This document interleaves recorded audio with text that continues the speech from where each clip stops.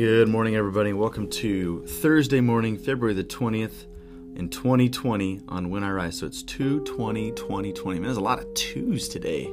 If 2 is your lucky number, today is your day.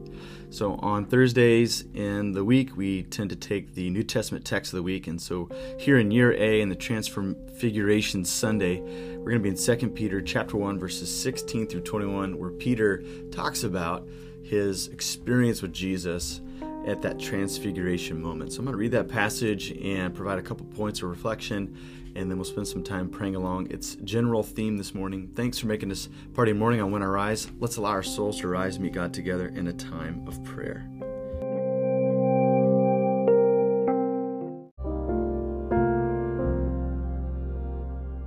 Second Peter chapter 1, verses 16 through 21. For we do not follow cleverly devised stories when we told you about the coming of our Lord Jesus Christ in power, but we were eyewitnesses of his majesty.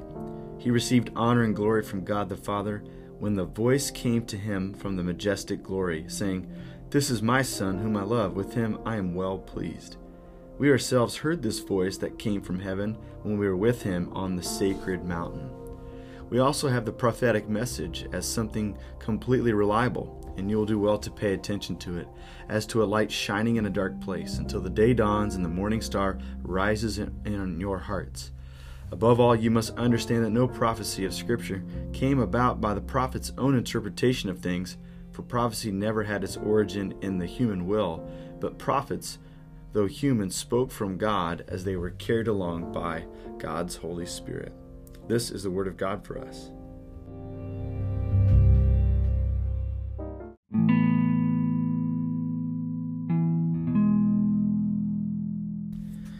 Let me provide a couple points of reflection as we meditate on the passage this morning.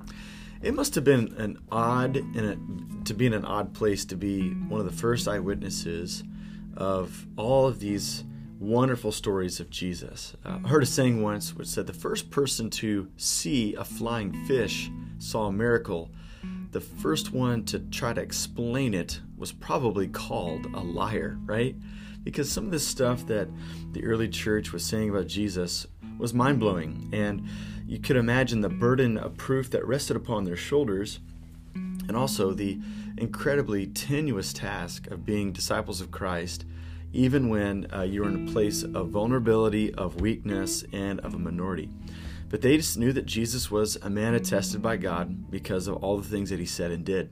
So there's these moments where I imagine along the journey that the early witnesses of Jesus Christ had a decision to make. Are we going to hide in darkness and be away from scrutiny, or are we going to own our story? And so that's what I love about this passage from Peter, from 2 Peter. And we know Peter is the author, or perhaps he's dictating this book through a writer so that he could tell his story. And he's talking about the arrival of Christ and all that it means, the ramifications of Jesus being the resurrected Christ and his imminent return. And he wants to own his story here. He says that we saw it with our own eyes. We saw that this is no ordinary prophet from Nazareth, no ordinary rabbi from Nazareth, Jesus. No, this is the one whom the glorious one rested upon.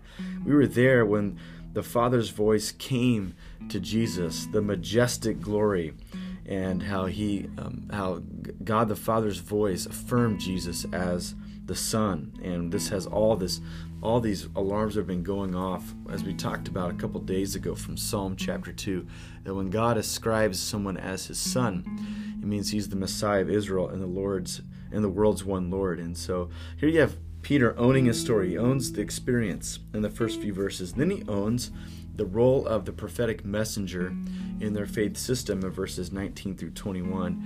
And he says that whenever a prophet speaks, and if it's a true prophet, they don't speak on their own account. They don't interpret by their own ingenuity or their own pedigree, but they are inspired again and again by God's Holy Spirit. And so Peter's saying this, like some other things might be up for grabs, but this is a hill that we're going to die on. We were there when Jesus was transfigured before our eyes, and we heard the voice of the Father. And this experience on the mountain was something that seemed to bring everything else that's been spoken of by prophets into a confirmation. It brings it all into a clear picture about who Jesus is and what it means for the rest of the world around us. I think this is a powerful moment. It's an empowering moment when we can own our story. I think sometimes it's difficult to own our stories when the majority of the crowd around us doesn't own our story. It's becoming more and more apparent that less and less people are showing up to church and are owning this story. And so I want us as God's people to take a moment to come before God and to ask God to give us strength to own our story, so that when we're pushed back out into public, that we're not awkward or weird about it. We don't feel strange about our faith, but we can own it. Because God has done something to us. The reason we are a Christian is because Christ has transformed us. So let's own it today. And let's own it with gusto. Let's own it with zest. And allow God to do great and unusual things through our lives, because we are willing to be counted among those who are of the people of God. So let's spend some time asking God for strength to own our faith story today.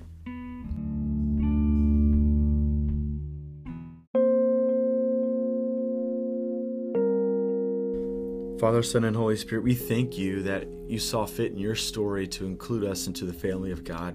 And Lord, you know us, you know our frame, you know our struggles, you know our weaknesses, you know the ways in which we excel in our faith and other ways in which we struggle. And God, we just are honest with you this morning. We struggle at times to be witnesses. We struggle to put the pieces together of the big, bold beliefs of what it means to be a Christian, and what it means for our actions, and what it means for our mood and our temperaments and our posture. And so, God, we at times struggle to live fully into this story. And God, we're tempted at times to hide it. We're tempted at times to save face and to not raise our voice and to not make decisions in the way in which would honor you, because it would be easier for our lives and for our friendships and for maybe even our workplaces and our schools to not live for Christ. And so, God, this day, we ask for your forgiveness. And we know that we don't come guilt-ridden as we come to you today, but we know that your grace is free to us, and you separate our sins as far as the east is from the west. So, God, we come to you and we ask for strength. God, we want to be witnesses. We want to be those who testify to all the goodness of God. We want to own our stories to its fullest. And so, God, in those areas in which we struggle, we pray for your grace today.